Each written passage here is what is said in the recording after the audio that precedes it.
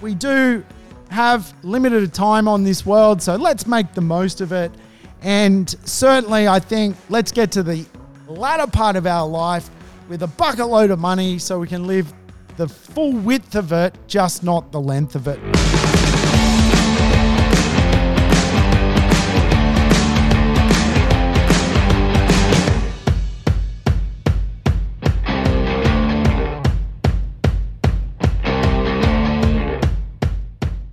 Welcome to the Urban Property Investor. I'm your host, Sam Saggers, here to help you crack the code of real estate wealth.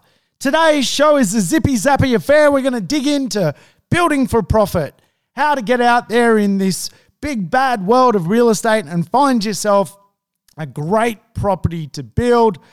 The genre of project homes or house and land packages has been around in Australia since the 1970s. And I tell you what, many Australians have made a lot of wealth out of fundamentally getting themselves what is commonly known as a house and land packages. Sometimes they get a bit of a bad rap. Today I want to myth bust the good, the bad, the ugly of buying a house and land package and how you can fundamentally build for profit in different locations.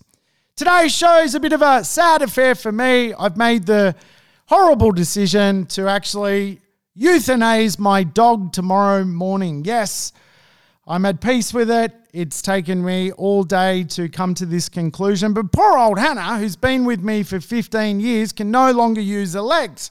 She can't get up and down the stairs. She's got chronic asthma.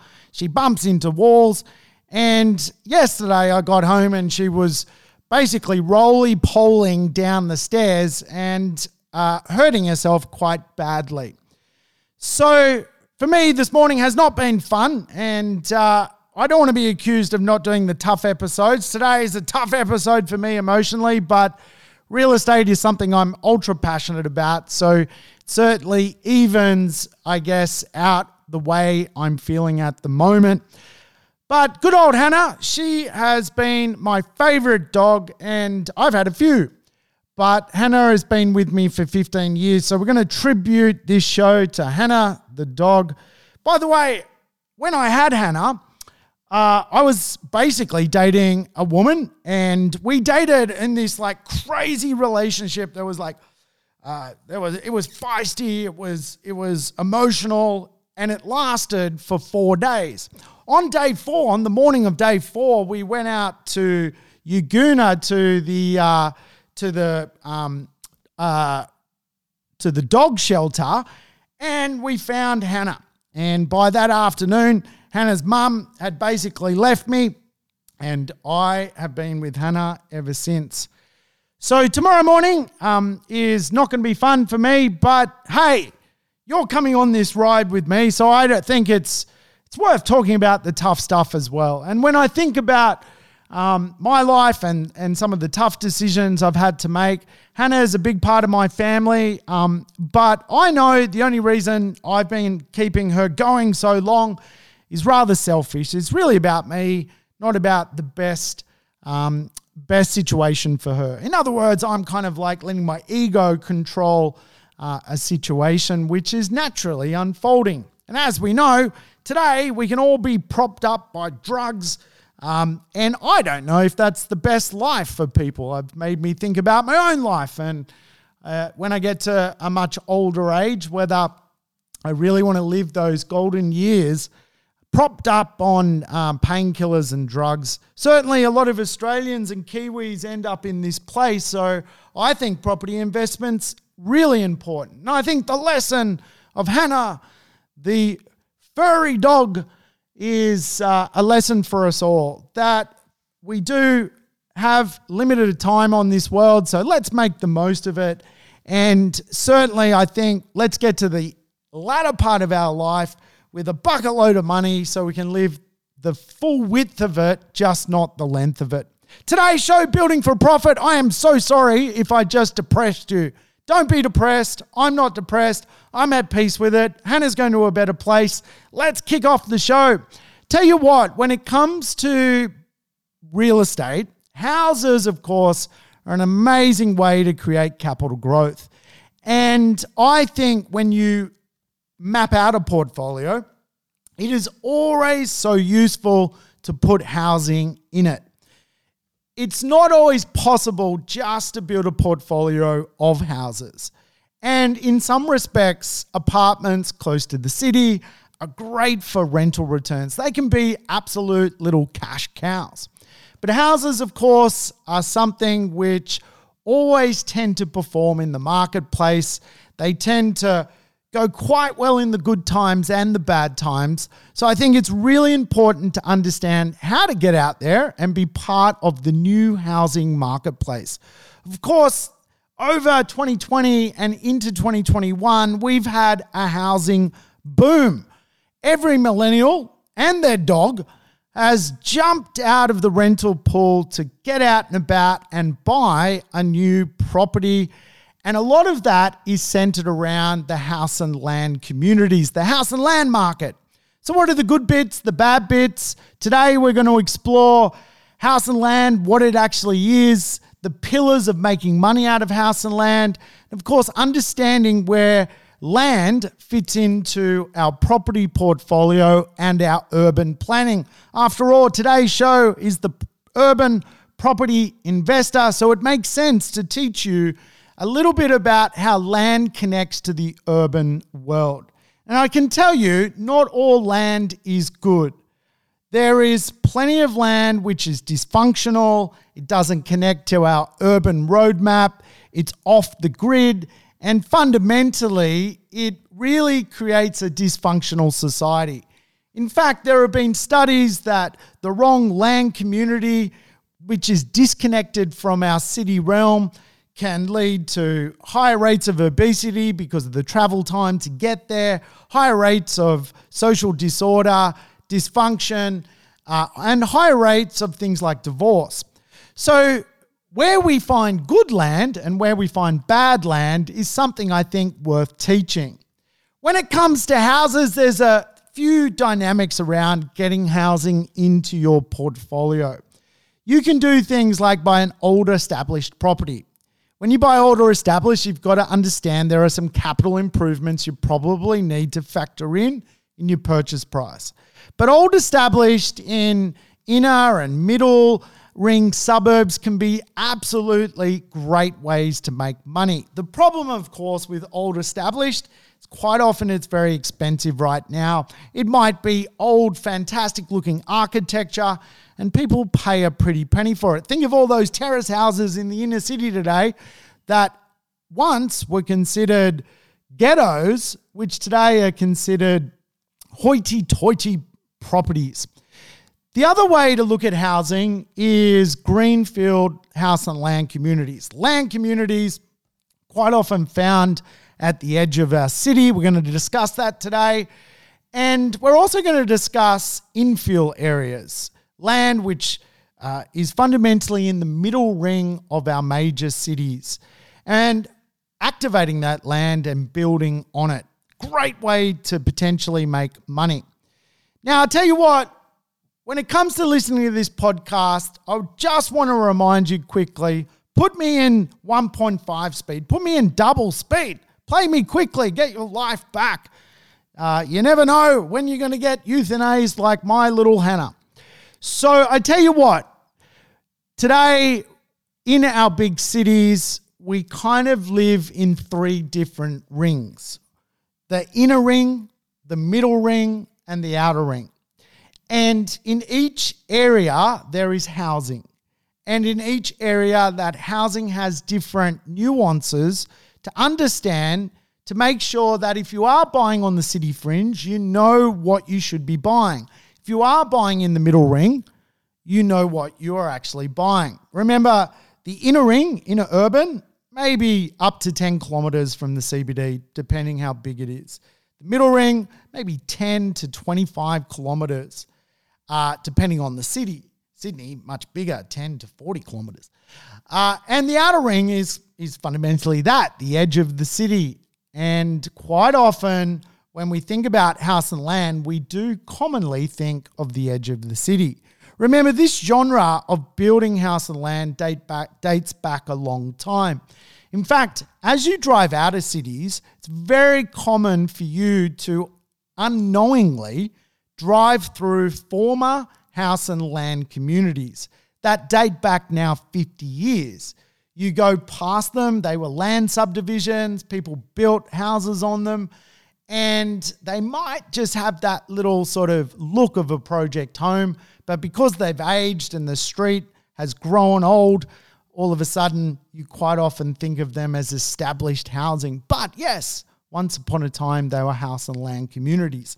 So the first type of house and land community is that urban edge community, sometimes known as greenfield. And really what I refer to in that is areas which were up until recently fundamentally farming areas. If you go to them, it's very possible even to see houses being built next to a cow or something like that. And that's just what is common in Australia. We still like this idea of urban sprawl, that people can get the great Australian dream. Even if they have to go 45 kilometres from the CBD, it is still available. And when you think of the urban edge prices of real estate today, the edge of Sydney, entry level, probably about $800,000 for a decent home. Edge of Brisbane, you can still shop around that $500,000 for a brand new home. And edge of Melbourne, really circa $600,000 for what would be a really good property to build. So it is a popular reason as to why people drift further and further out. It is fundamentally driven by affordability. Sometimes we label house and land edge communities drive until you qualify. In other words, get in the car and don't stop until you can fundamentally afford something. So we need to be very, very wary of understanding what is happening on the urban edge, because obviously it is driven by affordability, and in some respects, when we think about what is occurring in society with the great inequality divide, we need to make sure if we're going to buy on the urban edge that we're buying a really, really good piece of land and a good land community. So I tell you what, I think we should get into some tips around choosing a really good piece of land at the urban edge of our cities. Remember, what we do not want is disconnection. We do not want to buy in a community which is not mobile, which is fundamentally way too far away from everything. People will not see value in it, and sometimes the only reason people go there is, well, they're driving till they qualify. Remember, a lot of society is broke today, so we want to make sure if we're buying on the edge of the city, we're actually buying in what is known as an aspirational marketplace. Now, I think understanding money and understanding real estate is really important. I label marketplaces aspirational marketplaces, affordability marketplaces, and discretionary marketplaces. Kind of like the three types of money in this world. Discretionary marketplaces are suburbs where, people just, you hear on the weekend, Bob just paid $300,000 over the asking price. It's a discretionary neighborhood. People are paying more for that neighborhood. They've got money in their back pocket. They're not worried about home loans, LVRs. They're not like an investor. They don't think like an investor. Aspirational suburbs are very similar. People aspire to live there and pay more to get in. And then you've got these affordability zones where, as a property investor, we just need to double check that we're buying in the right pocket so we can, do well. And there is nothing stopping an affordable marketplace becoming an aspirational marketplace. And that's really what we're looking for when it comes to urban edge land. So I have 8 concepts I teach. I said that weird, didn't I?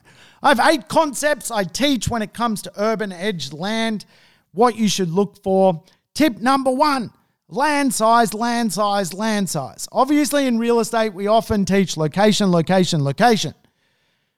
But at the edge of the city, we want land size, right? Why do people move to the edge of the city from inner urban areas? They move there for space.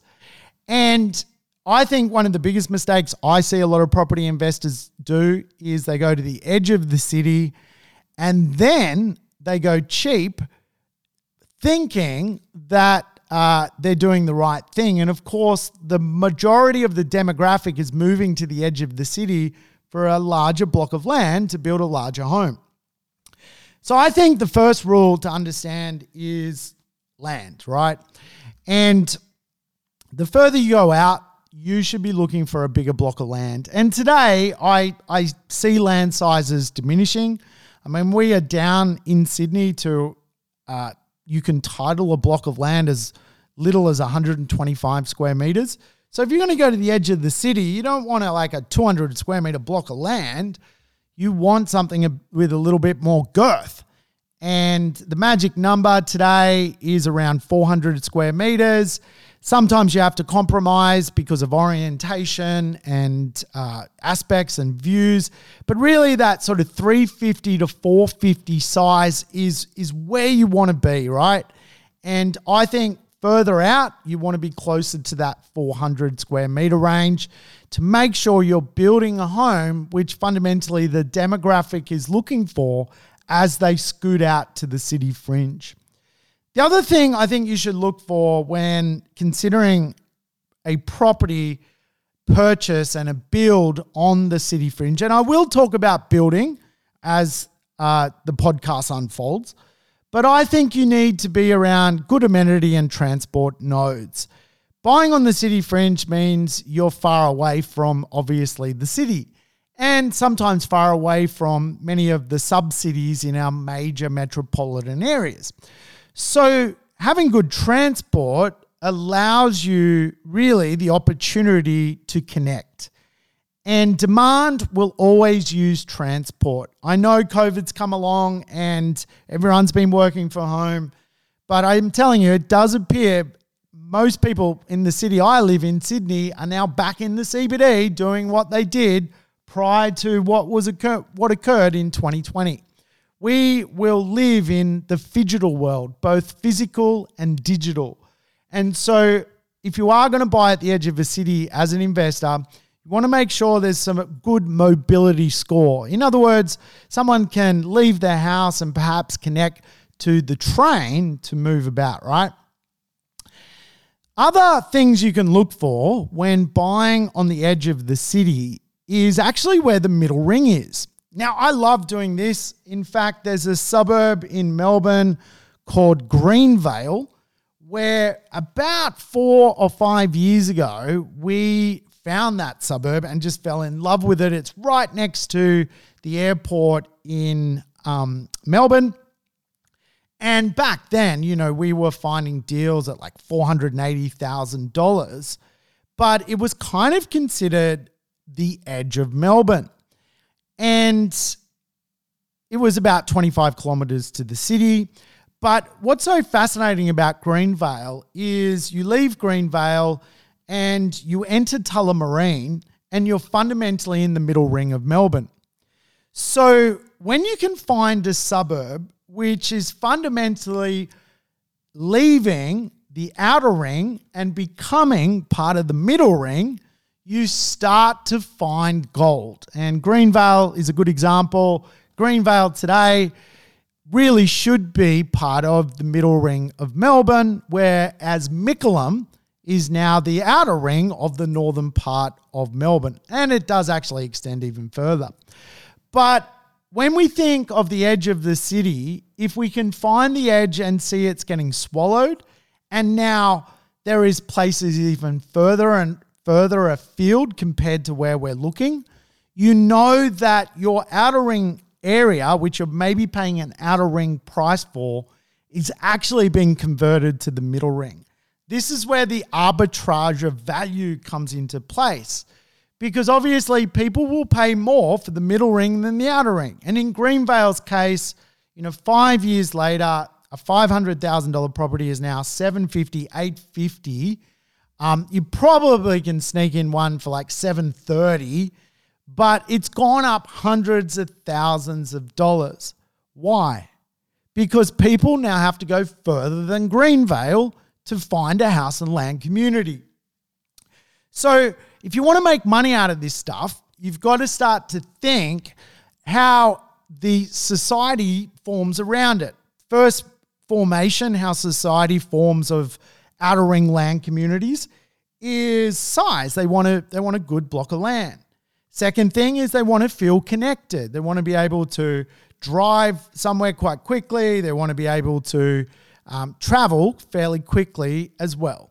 So in Greenvale's case, it was right on the freeway, right next to the airport. So it's quite a quick commute using the road system of Melbourne.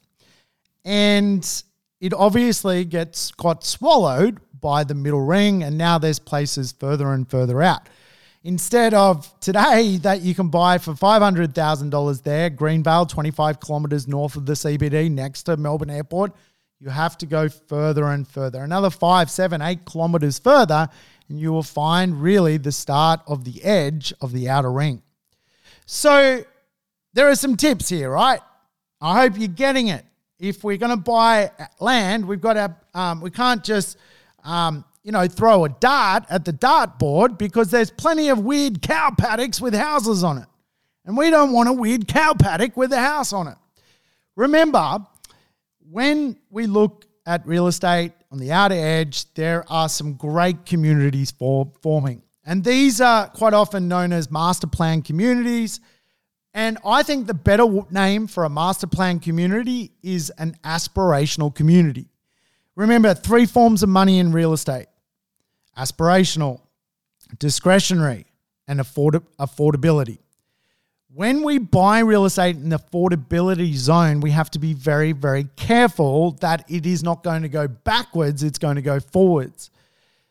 Beneath affordability is the inequality marketplace. And quite often on the urban edge, some land communities will go backwards and fall into inequality. Lots of tenants, you drive through them and you see like the kid sitting in the garage on the sofa smoking a bong. You're like, what the hell is going on? What's this community about? There's bong smokers in the garage.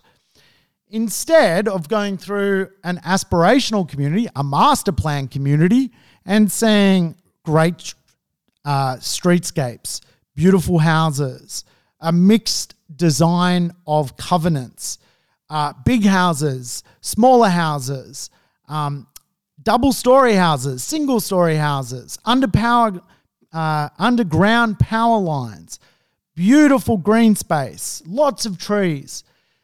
And again, people probably pay a little bit more to get into the aspirational planned communities, and rightly so.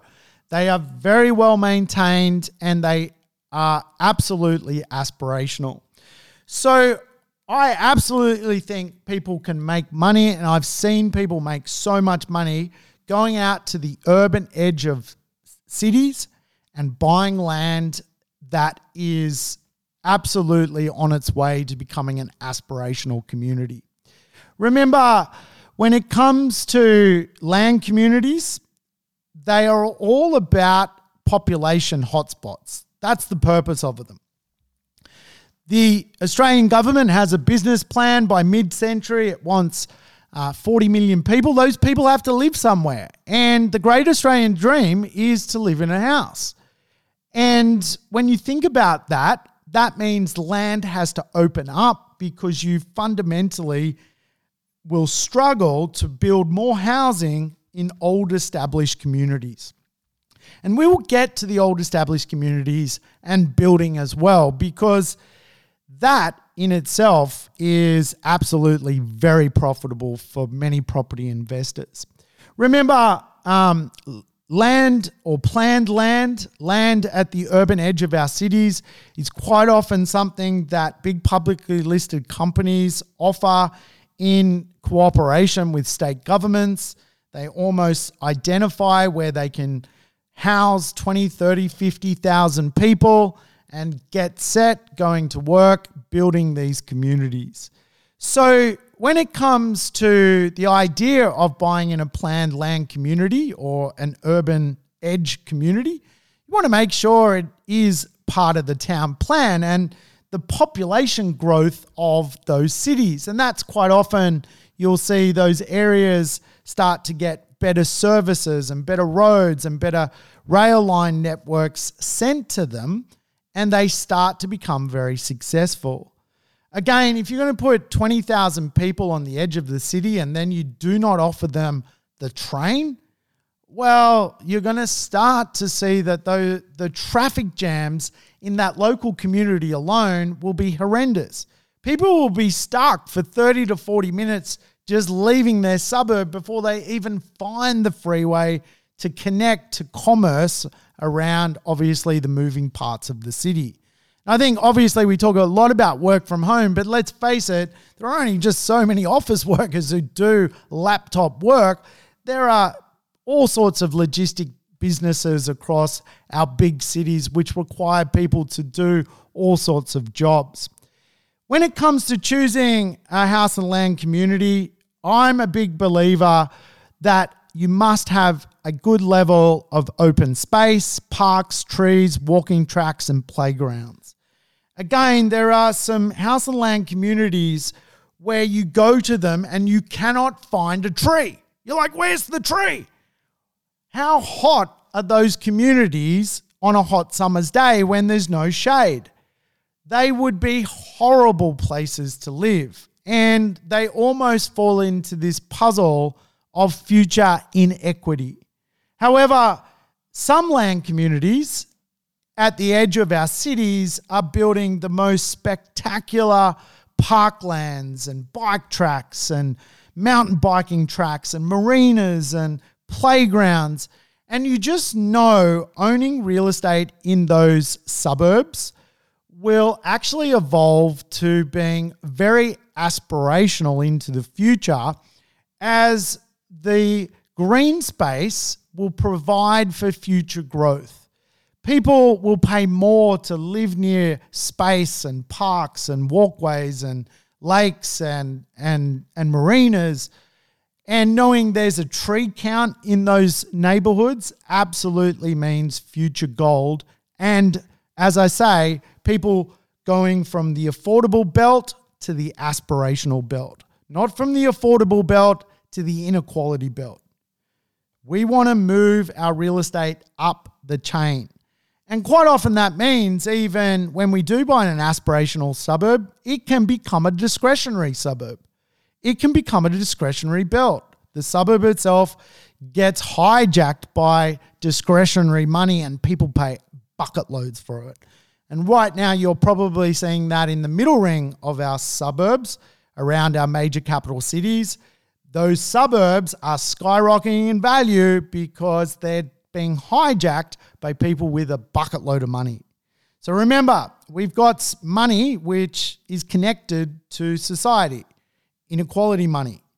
We've got aspirational money. We've got discretionary money, and we've got affordability money. When it comes to going to the edge of the city, we're going to have to buy affordability. That's why we also want to make sure we've got a really good property, one of the better houses in that neighborhood, so we don't pick up the inequality tenant. When you think about people living on the edge of the city, they are usually doing it as tenants because they're struggling to make ends meet. So if you buy a weird small house on the edge of the city, you're going to get a weird tenant. However, if you buy a beautiful big family home on the edge of the city, quite often you even get tenants who are other people looking to move to that neighborhood and potentially even building a house themselves. The seventh thing to consider when it comes to house and land, urban edge communities, urban sprawl, is walkability. Yeah, it seems crazy to think so, right? Walkability. When we often think of walkability, we think of perhaps suburbs which are close to the city, which are literally walkable, delightful neighborhoods. When you think of the best suburb in Australia, that gets the highest walk score.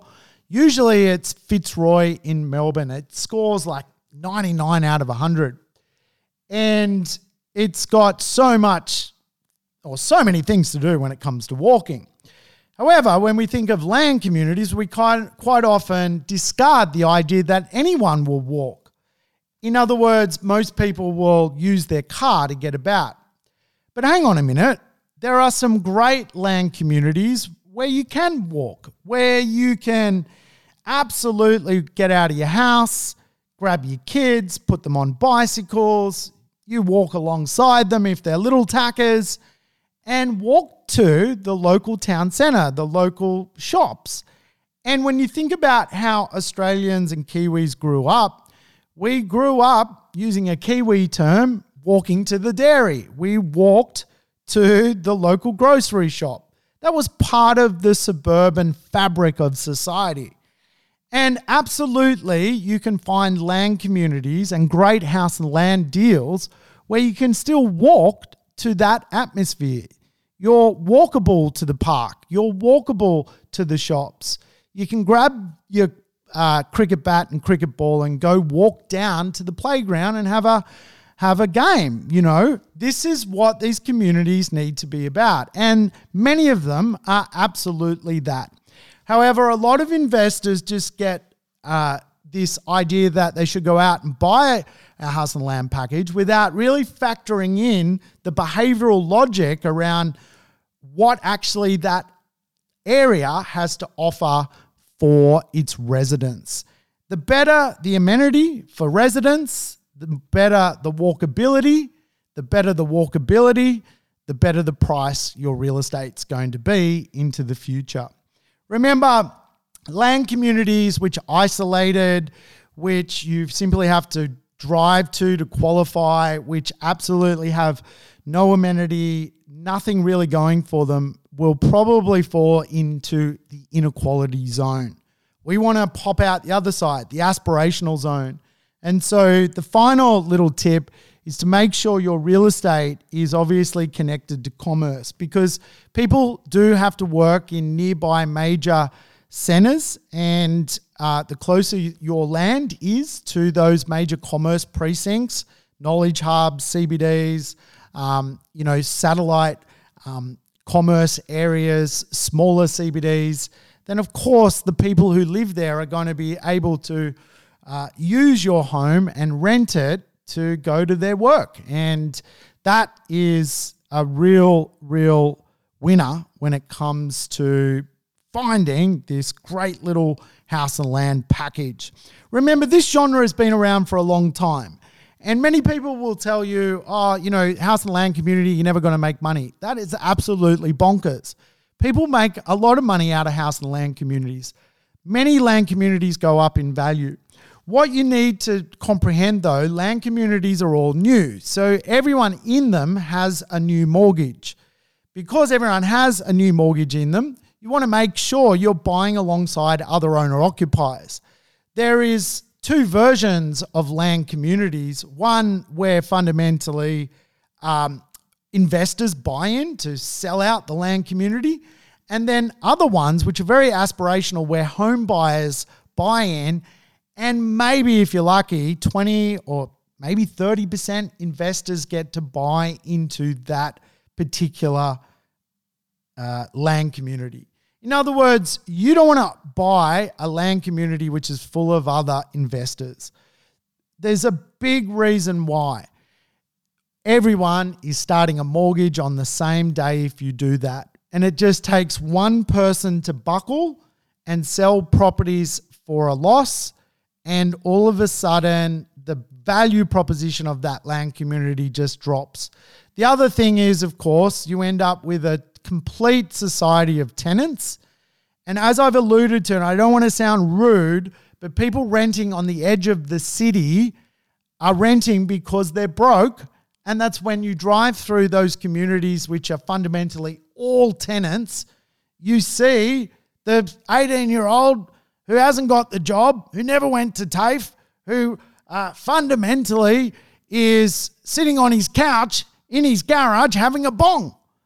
That is not how to go and buy real estate.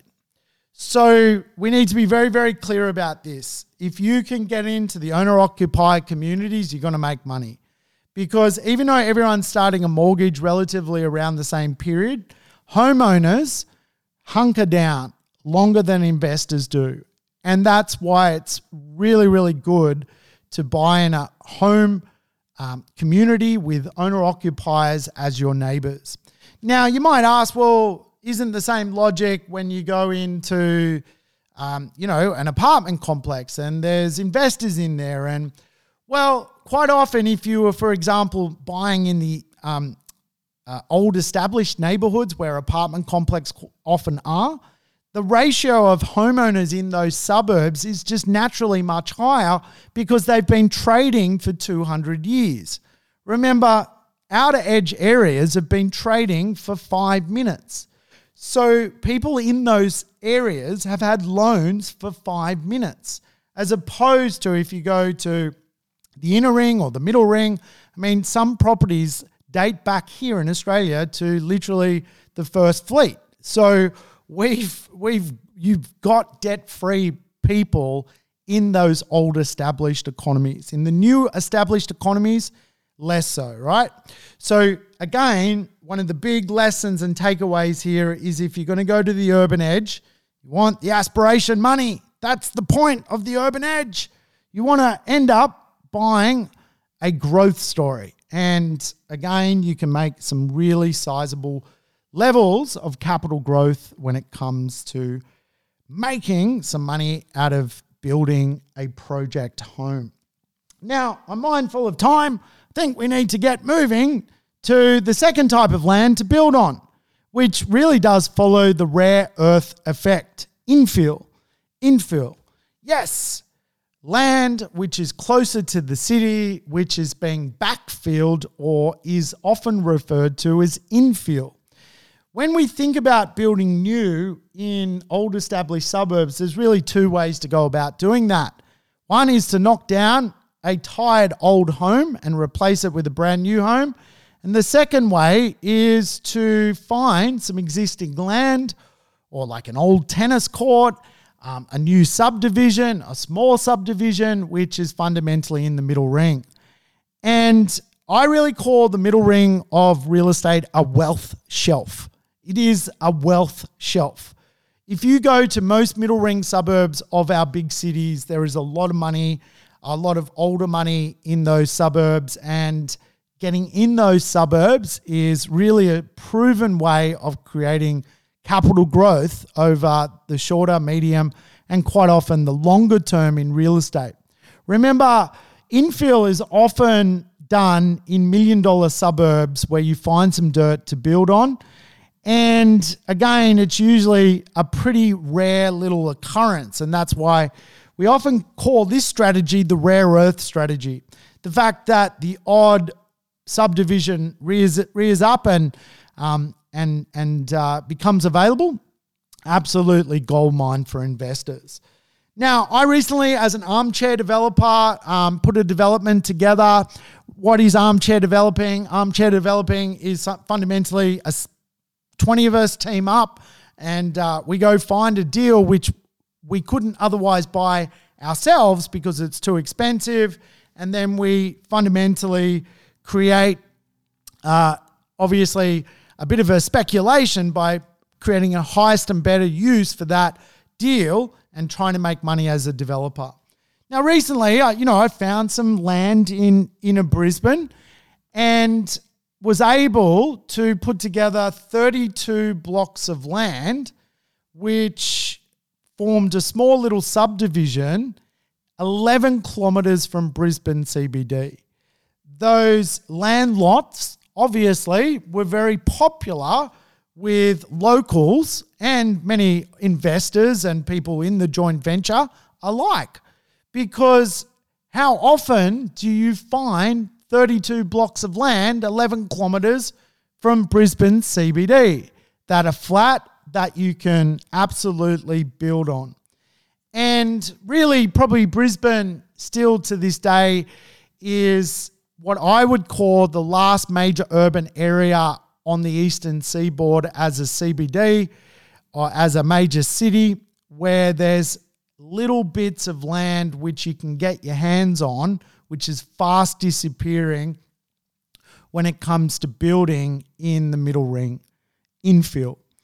Very, very difficult in Sydney, very, very difficult in Melbourne. In Melbourne and Sydney, you would have to typically knock down and rebuild. In Brisbane, you can knock down and rebuild, or you can find something that's pretty rare, but it's still out there. Even though it's the rare earth strategy, you can still find little pieces of it.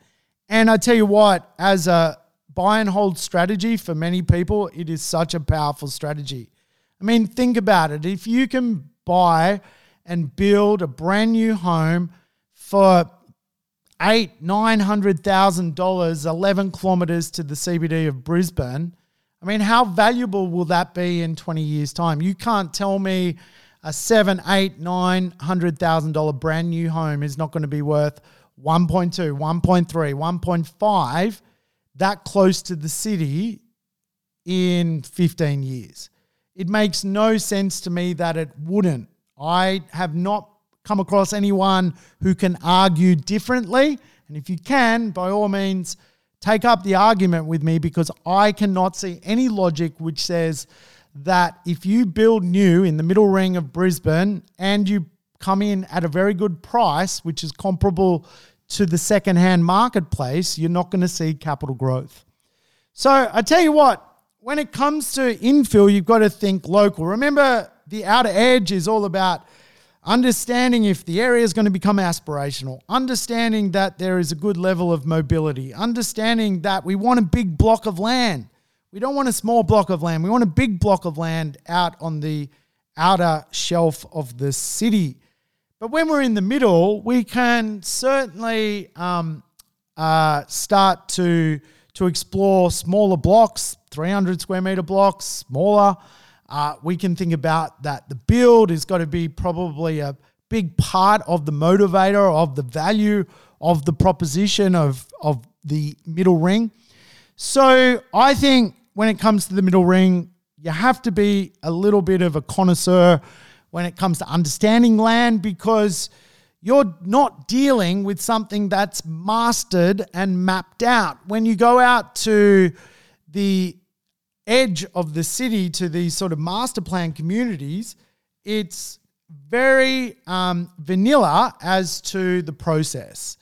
The entire community is being activated at one time, new stage releases are being built, and the process is arguably just a lot simpler. When you're buying an individual piece of land in the middle ring of a city, you got to think about access, think about drainage, contours. You got to think about, is it a family-orientated suburb, the demographic makeup of the neighborhood. You've got to think of the orientation of the house. So there is a lot of things that you fundamentally need to consider when it comes to building in the middle ring. But I tell you what, without question, you can absolutely employ architects and draftspeople to start to map this stuff out with you. And you'll end up in a place where you've got something very valuable that rents really well, that needs no future capital cost for 20 plus years, and you're well on your way to making capital growth. Remember, with land, it's middle or outer. It's not often you get the inner ring, so we won't bother talking about that. But I do believe there is a bit of a science when it comes to making money out of building and activating some land and doing what is commonly known as a knockdown rebuild or a house and land package. I think the first thing to consider is that build costs also tend to go up. So quite often we can make money by understanding that the future of housing is going to inflate when it comes to the cost of build. And if we own something that is going to have around a 20-year lifespan without putting extra capital costs in to prop it up, And of course, capital costs, are really heavily intensive on dying stock, dysfunctional stock, stock which needs to be demolished, needs a lot of capital. You need to spend money to keep it alive. However, obviously, brand new real estate today has got a really good lifespan. It's got 20 years really before you need to worry about it. And then your capital costs will start.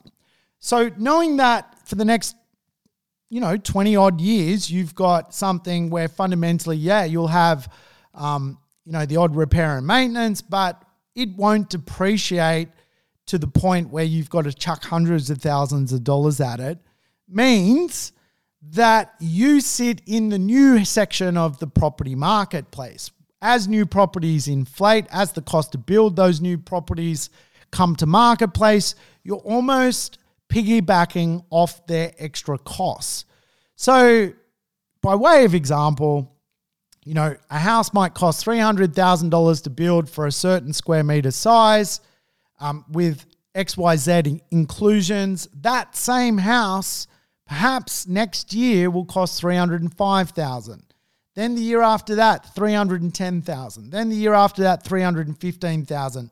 Eventually, you've got a spread, which of course works in your favor because you still sit in the new section of the marketplace. The other thing I think is really important is land prices, right? In middle ring neighborhoods, there is a shortage of available land, and hence usually it comes at a premium. When we think about going to the outer communities, quite often we think, well, those communities, land is abundant. And when you drive out there, quite often you start to go, wow, there's just land everywhere. There's paddocks and wow, this thing can go forever. And in some respects that's true, but the production line of real estate quite often doesn't work like that. In other words, to title real estate, to rezone it, to title it, to turn it from semi-rural to rural to rural to residential can take a long period of time. This is where quite often the speed limit of house and land communities is quite often almost like engineered to create equity, because land developers rarely ever oversupply a land community. They control land production based on the amount of demand in the marketplace rather than fundamentally releasing it and having to reduce the price to get rid of it. They fundamentally work it like this. They will wait till there's 30 buyers who have inquired that are absolutely ready to buy as home buyers in a neighborhood. Then they release the land. They do not release the land, then find the buyers. So it is an interesting dynamic when compared quite often to many other parts of the marketplace. It is kind of manufactured in a way which virtually does push up land prices. And again, as communities tend to disappear and become more accepted to the middle mainstream, their prices and stages tend to climb in value. And quite often in a land community at the urban edge, you might have 20 land releases, and from stage 1 to stage 20, you can see incremental increases of like $5,000 a stage. And of course, by the time the last stage comes around, some 4 years after the first stage, prices have risen. And of course, people are making equity if they got into those communities early in the piece, simply by watching the publicly listed companies manipulate the equity in those particular land communities. And again, if they put the right amenity in and the right look and feel and it's a right community, people will pay for it. And in some respects, there's early adopters who get a better price. And then there's people who like to know the schools are in place and the parklands are working and there is a community there, and they come in at the later stages and pay a premium, but they're cool with that as well because they're home buyers. As an investor, we want to position ourselves so we can go for that ride and get that capital growth. I tell you what, when it comes to housing, I think another pillar is there is always fairly good growth in housing. People in Australia will always, and New Zealand, have an affiliation with housing. And as we know, families, much prefer to live in a house. And of course, many of the best land communities are attracting some of the best aspirational families. And of course, as a result, you're getting housing growth. And in a downturn, houses do tend to hold their value. As I say, you rarely hear of an oversupplied housing marketplace.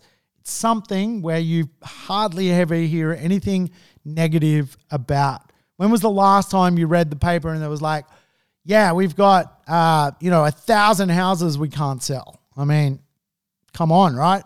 So again, the growth can be really, really good, but we've just got to make sure we're not going into the wrong benchmark of the marketplace. We're not going into a heavily investor-orientated neighborhood where really we've got, Joe and his bong in the garage.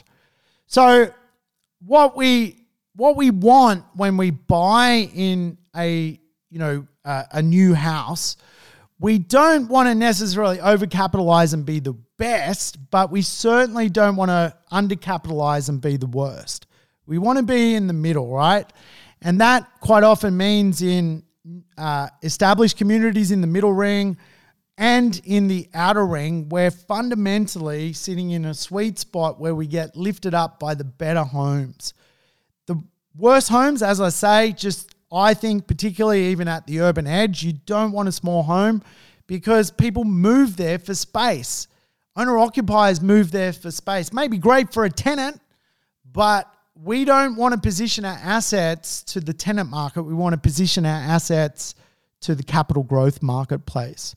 The cool thing about buying land and then building as well is you get some stamp duty concessions here in Australia. You're obviously just paying on the land component as opposed to the complete package component, which is awesome. You obviously still get some great depreciation benefits. And, quite often, if you are building, you can capitalize your holding costs. So there's some great ways to get into the housing marketplace in Australia. And I think many property investors need to own some houses in their portfolio. I personally don't think you only need houses in your portfolio because some of the rental returns closer to the city and smaller dwellings can be fantastic for later in life when you want to live off income. However, some great growth to build your foundation can come from the housing marketplace. And without question, I think there is a bit of a science around building and designing a nice home which is going to catch the wave of capital growth. Now, I would encourage you to listen to my Secret Language of Real Estate podcast. Go back I don't know how many podcasts, 20 podcasts, and you know what? You'll hear about what motivates the psychology of home buyers when it comes to understanding, what they look for in builds and why they end up paying a lot of money down the track. So when you design your home, you can design something which is going to inspire people. Homes can be like artwork, and if you inspire people as art inspires us, you're absolutely going to be on the right way. You do not want to build just a boring, homogeneous home. And the cool thing is when you do build a home, you've got a solid starting point. It's a little bit different to renovating where sometimes you kind of don't know where to start and, should you do the electrics first? You're spending money on non-profit items like gutters and roofing. When it comes to knockdown rebuild or even building from the beginning, you've got a solid starting point. So you can absolutely price it up to the dollar and put together a contract with a builder which fundamentally meets the brief.